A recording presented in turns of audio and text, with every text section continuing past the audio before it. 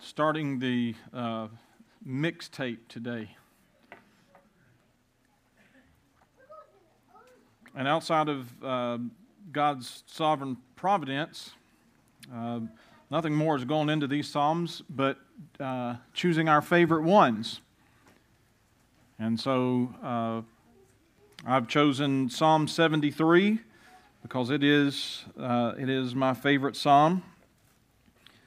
And just by accident, actually, Psalm 73 is the beginning of Book 3. It is the first psalm in the third book of the anthology or book of Psalms. And it is written by Asaph. The first 11 psalms in Book 3 are written by Asaph, who, for all intents and purposes, was David's worship leader. That is what we would have called him nowadays, and on into Solomon's reign as well. But he was a master songwriter and poet in this psalm as well as the others that are written by him. So Psalm 73 is where we are going to be, and it is 28 verses long. And so because it's lengthy, I'm just going to have us read actually the beginning of the sections of this psalm. So we will read verse 1, verse 13, and verse 18. And that will be the reading. So I will read those along with you.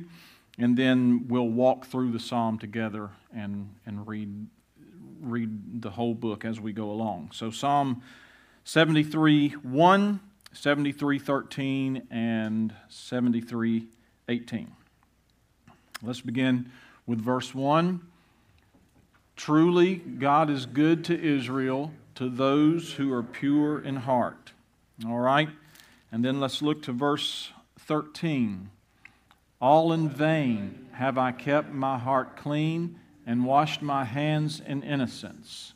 And in the beginning of that third section, verse 18, truly you set them in slippery places, you make them fall to ruin. God, be kind to your people today by teaching us your word. Uphold us with your counsel. Guide us with your right hand. We praise you for it. In Christ's name, amen.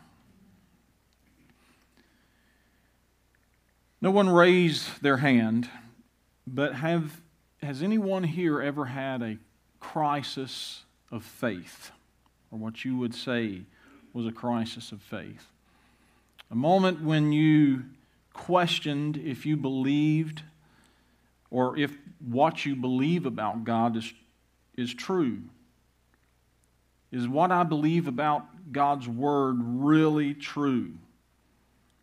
Have you ever doubted God's goodness? Or if you didn't doubt God's goodness, you doubted that God was good to you. Maybe you knew He was good in general, but you wondered if He was good to you. And I think that anybody who has ever faced this, as a matter of fact, I said don't raise your hand, but I could tell by the way I was getting some nods that if we would raise our hands, it would probably be a lot of us here who have faced this kind of situation. And those of you that have faced this crisis of faith, as I call it, would have to admit that during that crisis, your perspective on everything was skewed by your pain and confusion. You saw everything through that lens, right? All those questions that you had in your mind, everything was seen through that.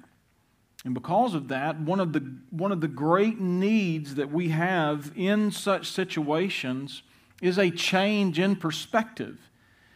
It's for us to see things without that blurring, if you will. What we need to see, and in my particular crisis, what I needed to see were things as they truly were. Not things as they were skewed by that confusion and doubt and pain, but things as they really were. And it didn't arise from within me, and it doesn't rise from within us. What we need is something outside of ourselves to give us a new perspective, somebody to wipe the lens clean, if you will, to give us a new perspective and to see things as they are. And this is actually the poetic journey that Asaph goes on in Psalm 73, the psalm for our consideration this morning. There are 3 strophes, but that is such an odd word. I Googled it. That is how you pronounce it. Or at least that's the way Google pronounced it. But because I'm not comfortable with that word, we're going to call them sections. So there are 3 sections to Psalm 73. And every one of those sections are headed by the word truly. We read those. Truly God is good to Israel. And then verse 13, all in vain I have kept my heart clean. That's not translated in the ESV. Truly is translated as all in verse 13, but the word is actually the same word that is used in verse 1 and 18, and actually in the King James Version it does translate it verily. And then verse 18, it says there, truly you set them in slippery places. And so those are the 3 headings, each marked by the word truly. And those are the sections, verses 1 through 12, verse 13 through 17, and then 18 through 28. And because it's broke up like that, it made it easy for me to have a 3-point outline, just to follow the way that the psalm is broken up. And I think that would be the best way even to maintain the integrity of the text, is to follow the sections that Asaph has broke this poem up in. And so we'll do that. So verse 1 through 12, we're going to see the crisis of Asaph's faith. And then verse 13 through 17, we're going to begin to see a turning point, and then we'll see the climax of that turning point in verse 17. And then finally, in verses 18 through 28, we're going to see the resolution of that crisis of faith. So verses 1 through 12, in verse 1, it begins with a contrast. Asaph says, truly God is good to Israel. And then those who are truly Israel are those who are pure in heart. But in verse 2, he contrasts himself. He says, as for me, my feet had almost stumbled. His feet were near slipping. And what caused this stumbling? We see that it is the psalmist focused on the prosperity of the wicked. And this is actually what produced, this inappropriate focus is what produced this crisis of faith. He's unable to reconcile his opening statement in verse 1, God is good to Israel, with God not punishing those who are impure in heart and deed. And not only do they seem to go unpunished, as Asaph is making his assessment, they actually go on blessed and prosperous. And this created a crisis of faith for Asaph. The following verses in this section of the psalm then go on to describe the wicked, the way they live, and then to the psalmist's dismay, the way they prosper. Verse 4 and 5, for they have no pangs until death. Their bodies are fat and sleek. They are not in trouble as others are. They are not stricken like the rest of mankind. Asaph says the wicked seem to be healthy and well fed. They hardly suffer trouble at all the way to death. The rest of mankind suffers trouble, but the wicked do not. 6 through 8, therefore pride is their necklace. Violence covers them as a garment. Their eyes swell out through fatness. Their hearts overflow with follies. They scoff and speak with malice. Loftily, they threaten oppression. He's describing the wicked, their disposition here. And he says that they are proud, violent, intemperate, malicious, threatening, and oppressive. He uses some imagery there that they wear their pride and their arrogance like a necklace, right? And I think we can understand that imagery. I remember not long ago, Madison bought Miranda a necklace, and it had the birthstone of all three of our children. And it was so significant, you know what I mean? Because wearing that represented pride in her children. It was such a beautiful gift. Good job, Madison. It's just, so that she wears it, because she's proud of her children.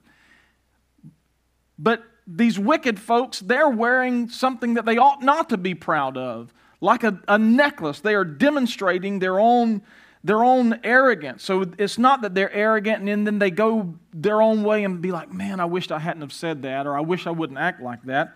But they wear it proudly. They're proud of their pride, so to speak. 9 through 11, they set their mouths against the heavens and their tongues stretched to the earth. Therefore, his people turn back to them and find no fault in them. And they say, how can God know? Is there knowledge in the Most High? And here it seems like the psalmist almost wants to provoke the anger of God. God, look at these people. They're not just wicked, but they're speaking against you. He's hoping that maybe God would act against them and resolve some of that tension that he's feeling about their prosperity. They're speaking against God. They set their mouths against God's creation in the heavens, and they proudly speak their blasphemies throughout the earth. And then they act as if God is unaware of their evil words and deeds. How can God know? God doesn't know what we're saying because He doesn't do anything about it. And so Asaph is like, look, if you do something about it, then they would know that you care. And then verse 10 does something interesting because there is a variance in the text. The Hebrew rendering of the verse could be, waters of a full cup are drained by them. So the psalmist could be speaking of a certain ruler who goes about speaking lies and blasphemies, but has such a smooth tongue that he is able to sway the masses back to his side. And so these people should see the arrogance of this ruler and be repulsed by his pride, but instead he has a silver tongue and he's able to sway the masses back to him. And that's the way that it's translated in the ESV. Or, as probably appears in the Hebrew, he could be referencing the wicked people, just their intemperate regard for resources. Waters of a full cup are drained by them. Lord, you give them this full cup, and they just wring it out. They don't even steward it well, and they go along unpunished. But either way, both translations still support the theme of this section of the text, and that is the wicked just seem to skate by through life unscathed by the difficulties that everybody else faces. And then the end of this section, verse 12, behold, these are the wicked. He just emphasizes, I've been describing the wicked always at ease. They increase in riches. The psalmist ends this section of the poem emphasizing that he is describing how the wicked act and then how they prosper. Behold, he says, or look at this.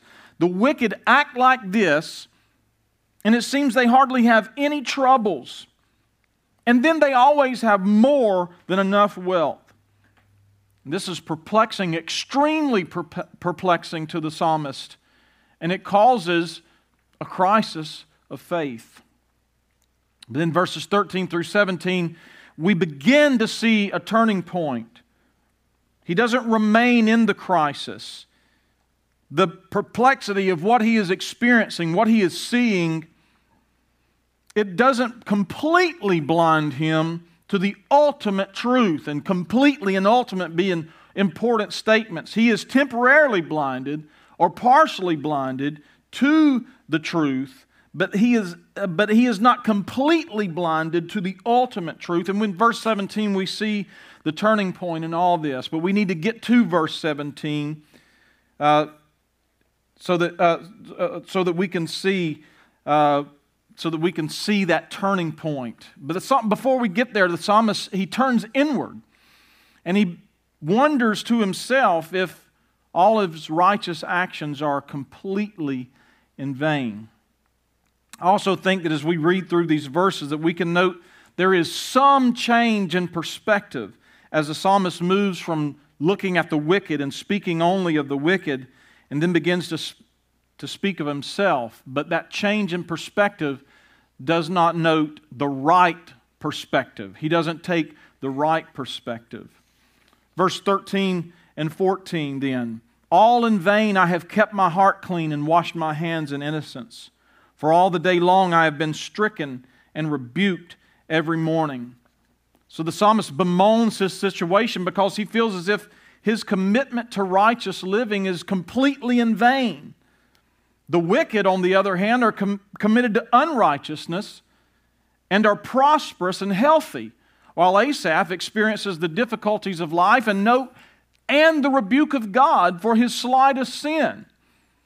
So what Asaph is doing is he is desiring a reward for his righteousness like the wicked are apparently receiving for their wrongdoing. Lord, I should be getting a reward for my righteous actions, but instead it seems like the wicked are being rewarded the way I should be rewarded, but for their wrongdoing. And then verse 15, if I had said, I will speak thus, I would have betrayed the generation of your children. He says that if he had spoken and acted like the proud and the wicked, it would have actually been a sin against God's people. God would not have tolerated it from Asaph. It could be a reference to the way the ESV renders verse 10, because the wicked ruler makes wicked declarations without giving thought to the consequences it may bring to his subjects.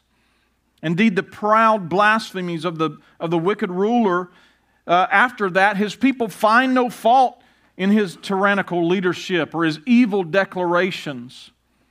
But there's something else that I think is important here, and that is that there is another perspective brought to light. We catch a brief glimpse of another perspective, and that is Asaph is considering the people of God.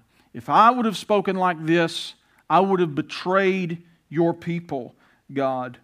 Up to this point, the psalmist is lamenting the prosperity of the wicked, but there seems to be a selfishness in it. So it's not just that he's lamenting the prosperity of the wicked because they are wicked, but he is lamenting the prosperity of the wicked because they prosper. There's a selfishness. They are prospering, and I don't feel like I am. The wicked do wickedly, and they don't suffer. But I do righteously, and I do suffer. But there is a genuinely outward perspective, but just a glimpse again, because verse 16 we see the overwhelming weight of this perplexing situation.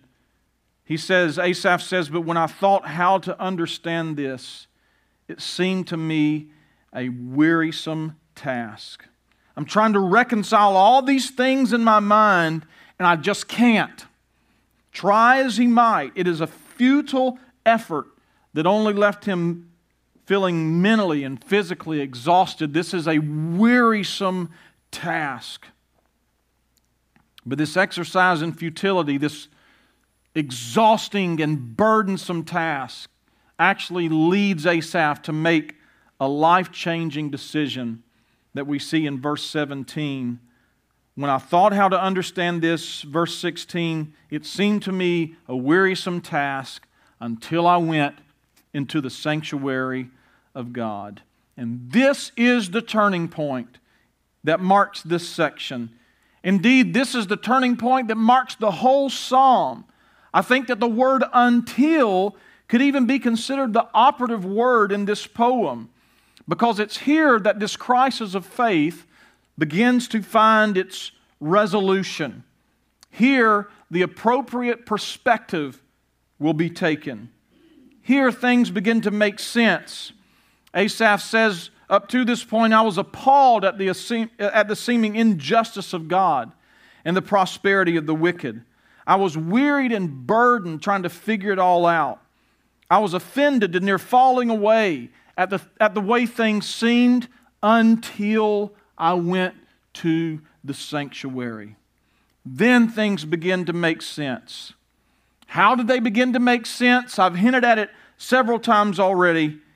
It's that Asaph was given a new perspective. And it's the right perspective. It's not the perspective of seeing things through the lens of his own pain and suffering, or seeing things through the lens of himself, or seeing things through the lens even of the people of God, but he saw things through the eternal perspective. He saw things through God's perspective.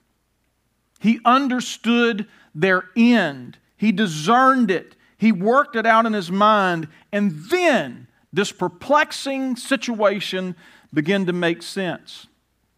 He understood their end.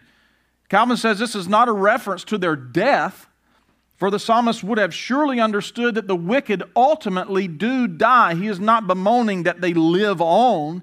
He is bemoaning that while they live, they are prosperous. So this is a reference then to their impending judgment before God. Asaph says, I understood that they will stand before God in judgment.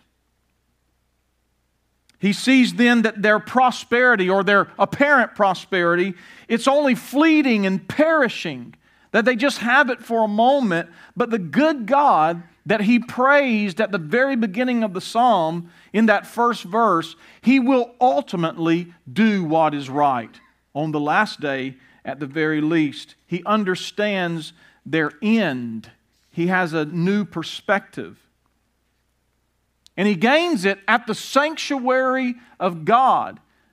And this phrase is not insignificant. The sanctuary of God would have been understood as God's special dwelling place. This is where man meets with God. This is where God lives, the sanctuary of God. He receives this perspective change then in the presence of God, in God's special dwelling place. And then we'll see what follows and the drastic difference that is made in his life when he takes on this perspective after he goes to the sanctuary of God. He leaves the sanctuary and he begins to see things rather through the lens of God's presence. He sees things through the lens of God's praise. He sees things through the lens of God's people, and now he is discerning things rightly. What a difference is made when God's people even glimpse to see things as God sees them. In verses 18 through 28, we see the resolution. He has the right perspective now. And I want us to note the drastic difference that it makes in the verses that follow. As a matter of fact, if you go back and read the entire psalm, it almost seems like the psalm takes a different theme, like it starts one way and goes in the total opposite direction, or that it's written by a different author, that one guy started it and another guy completed it. And I guess in some senses that is true, because Asaph is a new man now. He has a new message now. His perspective has changed, and he sees the wicked in a new light. And he sees himself in a new light. And when this happens, his faith in God that was just in crisis is now affirmed and renewed. Verse 18 through 20, truly you set them in slippery places. You make them fall to ruin. How they are destroyed in a moment, swept away utterly by terrors. Like a dream when one awakes, O Lord. When you rouse yourself, you despise them as phantoms. Now he's seeing things correctly. He sees the wicked in a new light. God will not allow them to go unpunished. In fact, their feet are really the ones that are in slippery places. Remember, he says, my feet had almost slipped.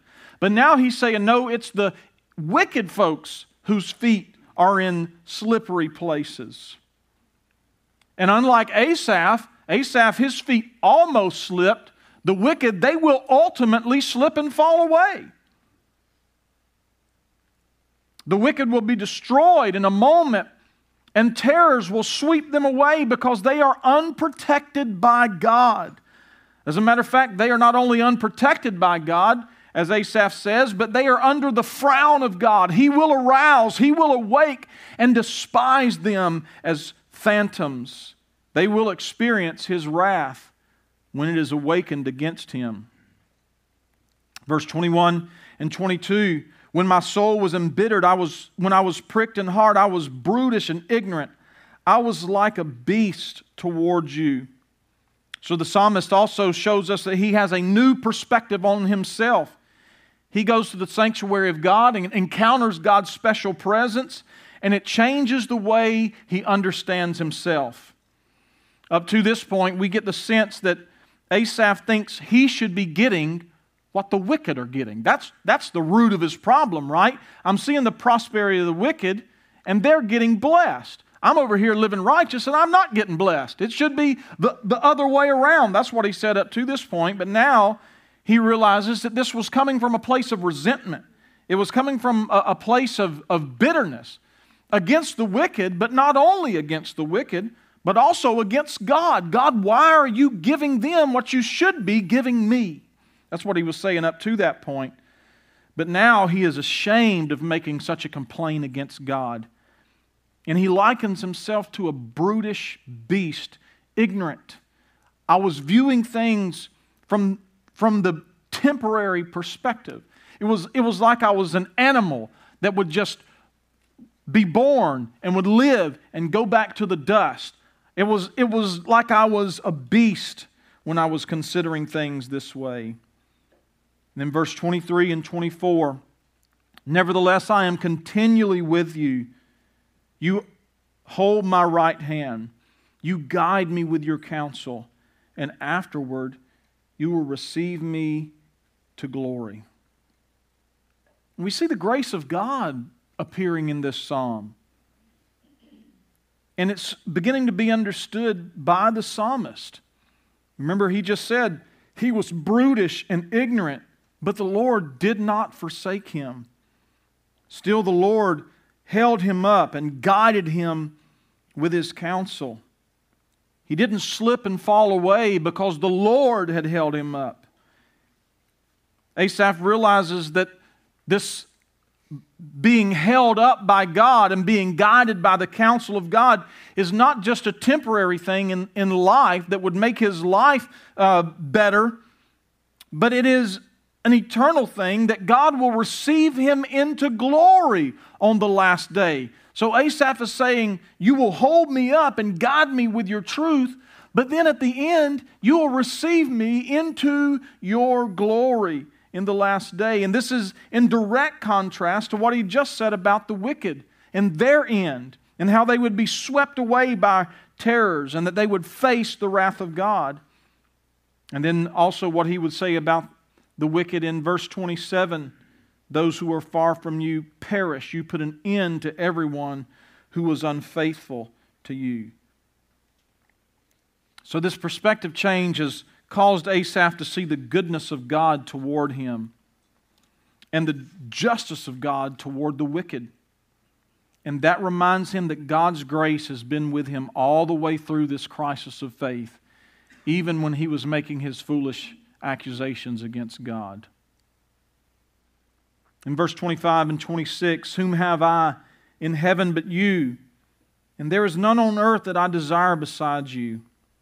My flesh and my heart may fail, but God is the strength of my heart and my portion forever. So this change in perspective also gives Asaph an appropriate understanding of what he has and what the wicked do not have. That one main thing. The wicked may have all these riches, but what Asaph has instead of the wicked is actually everything, and that is God. They have all of this prosperity. The wicked appear to have all this prosperity, but they are really the ones who are poor. Because Asaph, even though he may have envied their stuff, he has now encountered God in God's special dwelling place, and he realizes that actually he has everything. Even when his health and strength are gone, and the wicked still have their health and strength, Asaph says, my inheritance is God. He is the strength of my heart. Even if my heart fails and the wicked have healthy hearts, God is the strength of my heart, and He is my inheritance or my portion forever. And when Asaph remembers that he has God, everything else pales in comparison. And then finally, verses 27 through 28, for behold, those who are far from you shall perish. You put an end to everyone who is unfaithful to you. But for me, it is good to be near God. I have made the Lord God my refuge, that I may tell of all your works. It is good for me, but it is good for me to be near God. He glances back to the wicked and remembers they are far from God in this life, and God will bring them to an ultimate end. And he then sees himself in contrast to the wicked. Remember, he began, truly, God, you are good, but as for me. But now he is saying, no, God, you are good, the wicked will be punished, but as for me, you are good to me, and you will be good to me for eternity. He sees himself, in contrast to the wicked, as near to God and protected by God. And I do want us to note that this brings about a change in Asaph's actions as well. This is not just a perspective change that now he feels better about the way things are, but it produces an action. There is application to Asaph's perspective change. And he says, I have made the Lord God my refuge that I may tell of all your work. So now, instead of complaining because he cannot see the goodness of God, because it's skewed by the apparent prosperity of the wicked, Asaph says, I will declare the goodness of God. So I'm not going to complain about what I'm not getting or what I think I should get, but I'm going to talk about how good God is. What a change takes place as we move through this psalm. Asaph goes from a crisis where all he can do is wonder if God is truly good and truly just. He's envious and bitter at the beginning. He questions his own faith in God and God's goodness. He's discouraged and completely exhausted. He's complaining against God. And now he's ready to spread the good news of all the good works of God. And what brings about this change in perspective and this change in action? We've said it all along, it is an encounter with God's special presence in the sanctuary of God. I want us to come back through for a few moments and just take a little closer look at the sections that make up this psalm to see what it's saying to us particularly. The first thing that I want us to note is the emphasis or the progression of pronouns in this text. In that first section, verses 1 through 12, we see that there is an intense focus on they. Verse 4, they have no pangs. Verse 5, they are not in trouble. They are not stricken. Verse 6, pride is their necklace. Violence covers them. Verse 7, their eyes swell. Their hearts overflow. Verse 8, they scoff. They threaten. Verse 9, they set their mouths against heaven. Their tongue struts. Verse 11, they say, how can God know? Verse 12, they increase in riches. But then in the second section of the poem, there is an intense focus on the word I. Verse 13, all in vain have I kept my heart clean. I have been stricken. If I had said I will speak, I would have betrayed. When I thought, it seemed to me a wearisome task until I went into the sanctuary of God. And then the third movement of the psalm has a focus on you or on God. Verse 18, you set them in slippery places. You make them fall. Verse 20, when you rouse yourself, you despise them. 22, I was like a beast toward you. 23, I am continually with you. You hold my right hand. 24, you guide me. Your counsel, you will receive me. 25, whom have I but you? There is none that I desire besides you. Verse 26, God, or you are the strength of my heart. Verse 27, those far from you shall perish. You put an end to, unfaithful to you. Verse 28, good to be near God, or God, it's good to be near you. God, you are my refuge. I will tell of your works. This progression of the pronouns in the three sections of the Psalm speak intimately, I think, of the change of perspective the psalmist has amid the crisis. He goes from focusing on the wicked to focusing on himself. And then after his encounter with God, his focus is immediately and intensely on God. But notice, after verse 17, the psalmist doesn't speak, or rather cease to speak of himself, or cease to speak of the wicked. As a matter of fact, he does it after 17. He still continues to speak of himself, and he still continues to speak of the wicked. But the difference is the psalmist's perspective. Prior to 17, he only sees the wicked in light of himself and his own selfishness and envy. But after 17, he sees the wicked and himself as they each relate to God, and this makes all the difference. Beloved, this is speaking plainly to us that when we are faced with those crises that leave us wondering if God is good, when we see all of the wickedness and injustice at every turn, or we wonder if God is good to us because we feel like the evil and wrongdoing is directed toward us and God is doing nothing about it. That is when we need to see things not as they relate to us and not as they relate to others, but as they relate to God. We need our perspective changed.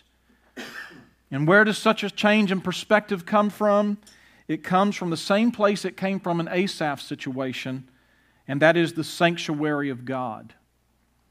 Now, in Asaph's day, the sanctuary of God would have been the tabernacle. It may have changed if he continued under Solomon. But the tabernacle most likely by this time located in Jerusalem. So there was a pilgrimage that needed to be taken place, especially for those that lived outside of Jerusalem. But we don't need to make such a pilgrimage to a central location when we are faced with a crisis of faith. So where do we encounter the sanctuary of God in our time then? Well, we need to know what the sanctuary of God was then. As a matter of fact, I preached a whole sermon on it on December 12th, but I know that you remembered every single part of it. The sanctuary of God would have been a reference to God's special dwelling place. So taking that into account, when this psalm is telling us to go to the sanctuary of God, it is telling us at least two things. And that is, when you are faced with a crisis of faith, run to Jesus. Run to Jesus. Jesus is the special dwelling place of God with man. He is God with us. As a matter of fact, that was the climax of the sermon. He is, I'm sure you remember that too. He is God incarnate, and we have immediate access to the Holy of Holies through the mediating work of Jesus, our Messiah. So when we feel that temptation to doubt, or we feel like our feet are slipping because of all of the evil all around us, or the evil towards us, we need to run to Jesus and cast our cares on Him. And we can all admit that to fail to do so turns to bitterness. It turns to foolish accusation against God, doesn't it? But to succeed in running to Jesus will mean life and peace and joy and happiness. Note that I did not say it will mean prosperity and maybe not even justice, but it will leave us content in the situation that we are in because we will have gained the right perspective and we will see things appropriately. There's something else that looking to Jesus will do for us, and that it will cause us to remember His suffering. It's hard to focus on Jesus without being reminded of His suffering, isn't it? we're reminded of His suffering, we, as Hebrews 11 tells us, are spurred on to faith. For none of us has suffered the anguish that our Master has suffered. It will also remind us that He has suffered on our account and on the account of our sin.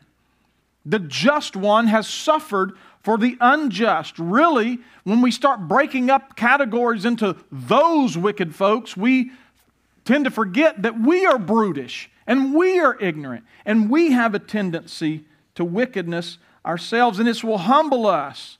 And we, like Asaph, will be pricked in our hearts, and we will see how brutish and ignorant we can be. And it will cause us to approach God differently.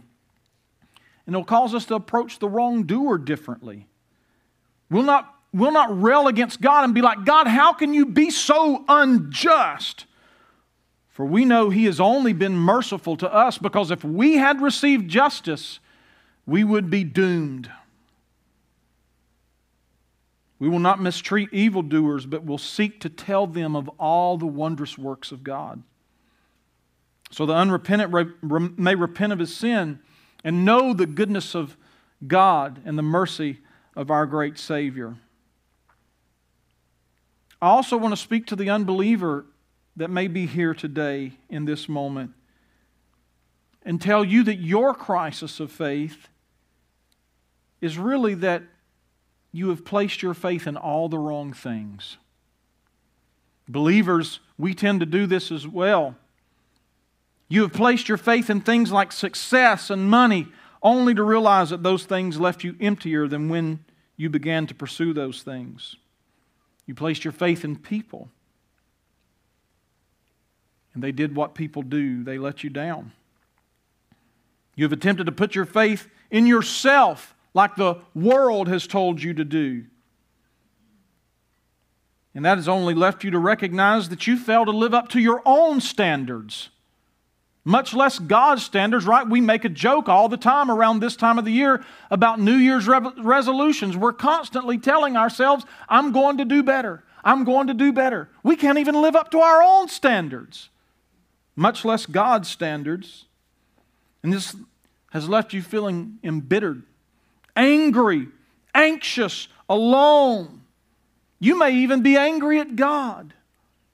But I want to lovingly say to you, my unbelieving friend, that God is not to blame. Sin is. And not only sin in general, but your sin. The sin that you have carried since birth, that has been handed down to you from Adam since the fall. But just as the remedy for believers is to look to Jesus in their crisis of faith, so the remedy is for you to look to Jesus in your crisis of faith. You've tried everything else. Look to Jesus. Place your faith in Jesus. Christ is the only answer, because He is the only one that bore God's wrath due against you in Himself. Why else would you look anywhere else? My unbelieving friend, Christ is your only hope. And I am pleading with you today, if you're here or you're hearing me on Facebook Live, please turn to Jesus. Please repent of your sin and place your trust in Christ alone. And I can assure you that if you do this, He will save you. And He'll give you a new perspective. And you can see things appropriately. We also know that the sanctuary of God takes on a new meaning after the ascension of Jesus. In a very real way, the assembly of believers, indeed the gathering of the members of the local congregation, is the new sanctuary of God as we anticipate the new Jerusalem. A new perspective, it is where Christ is in the midst of His people as He promised. And we gain a new perspective because we see things in the light of the gathered believers, the new sanctuary of God.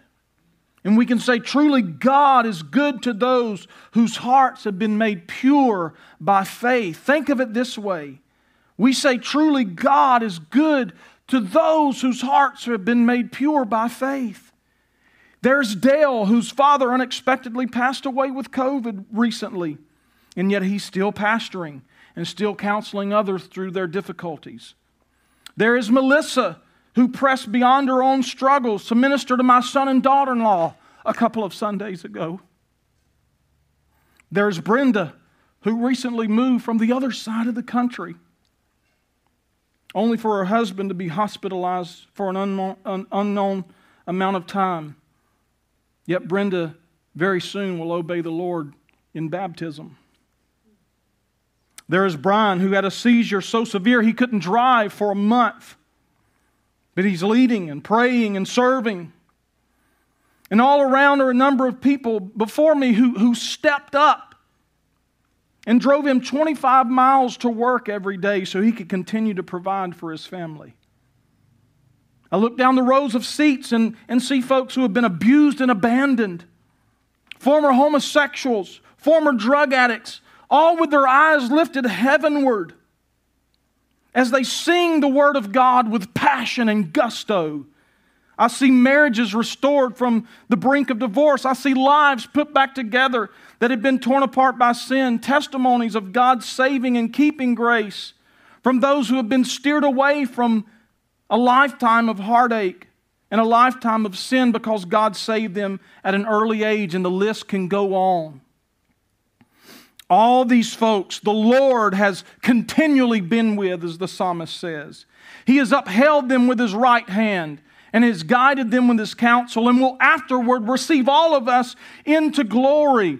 Truly, it is good for me to be near to God in the new sanctuary of God, for it motivates me to keep the Lord as my refuge and to tell of all His works. What a change of perspective. What a new outlook comes when we run to the new sanctuary of God.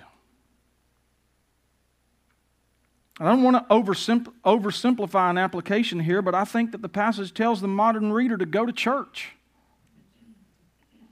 Listen, I know there's some confusion nowadays. And this may make some of you mad, and I don't mean to make you mad not knowing you that long. I do love you. But online and live feeds are for the exceptions. These useful tools are not for folks who are able to gather but find it more convenient to stay in their pajamas on the Lord's day. We are told in Hebrews 10:25 not to neglect meeting together, as is the habit of some. So there goes that argument, well, most folks are doing it. But to encourage one another, and all the more as we see the day drawing near. Colossians 3:16 tells us to let the word of Christ dwell in you richly, teaching and admonishing one another in all wisdom, singing psalms and hymns and spiritual songs with thankfulness in your hearts to God. And beloved, it is impossible to admonish and teach one another through singing the word, praying the word, speaking the word, and seeing the word in the sacraments if we do not gather with God's people. We cannot expect to take on the godly perspective if we rarely or never gather with those who have the same perspective. I think this passage of Scripture tells us to train our hearts and minds to look to Jesus at the first sign of doubt. Right? That goes against our natural tendency, doesn't it? Or at least it does mine. Our natural inclination is to blame others or to justify ourselves in the light of others' sin, right? That's what Jason said. Look at the rotten wicked. When he sees God, he's like, okay, I was the brute. I was the ignorant one. But until he comes into the presence of God, he's pointing out the sins of everybody else. And the longer that we go down that path, when we are tempted to doubt, the more worldly and proud our outlook becomes, and the more likely we are to blame God or to doubt His goodness. And I know that this is a dirty word, but we must discipline ourselves to act contrary to that inclination. And I can assure you that God will give you grace and strength. I can also assure you that there is grace to take the first step. Let me just use myself for an example. I've noticed that often my doubts arise. As a matter of fact, really, I would say the source, the root cause of my crisis of faith was ungratefulness. So when I noticed myself becoming envious and bitter, I began to think of all the things I have to thank God about. Why would I be angry? Look at everything God has blessed me with. I began to think about the fact that although I may not have the wealth of the wicked, I have a warm place in the winter, right? I've got a cool place in the summer, and that's more than a lot of folks have. I have a loving family. I've got a good job. I've got a fairly reliable way to get around town. And you get the picture.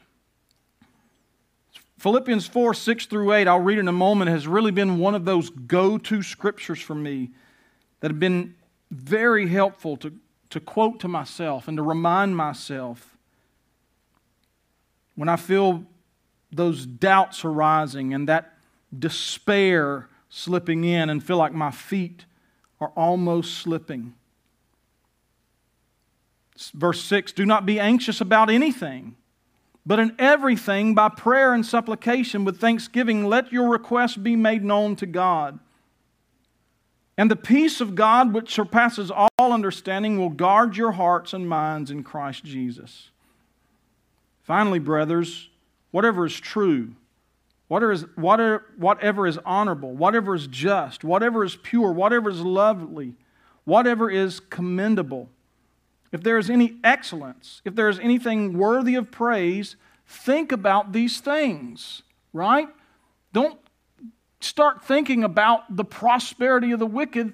Think about the goodness of God. And that is unnatural to us, I have to admit, and it takes some doing. But what I am saying, I'm not saying that we've got to whip ourselves on the back. What I'm saying is that if you will, hey, just say, well, Jamie said read this passage of Scripture. So when those doubts and fears start coming in, start reading this. I will promise you that God's grace will meet you there. As a matter of fact, it's God's grace that led you there in the first place. Right? We don't fall from grace. When we fall into grace. Anywhere we fall, because grace is all around us. We are in Christ.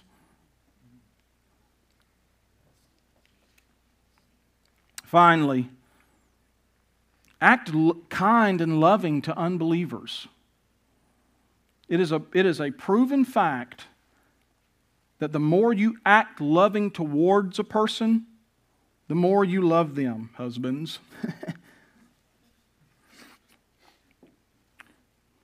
That was just a side lesson. It had nothing to do with, don't go away and say, Jamie said you're wicked.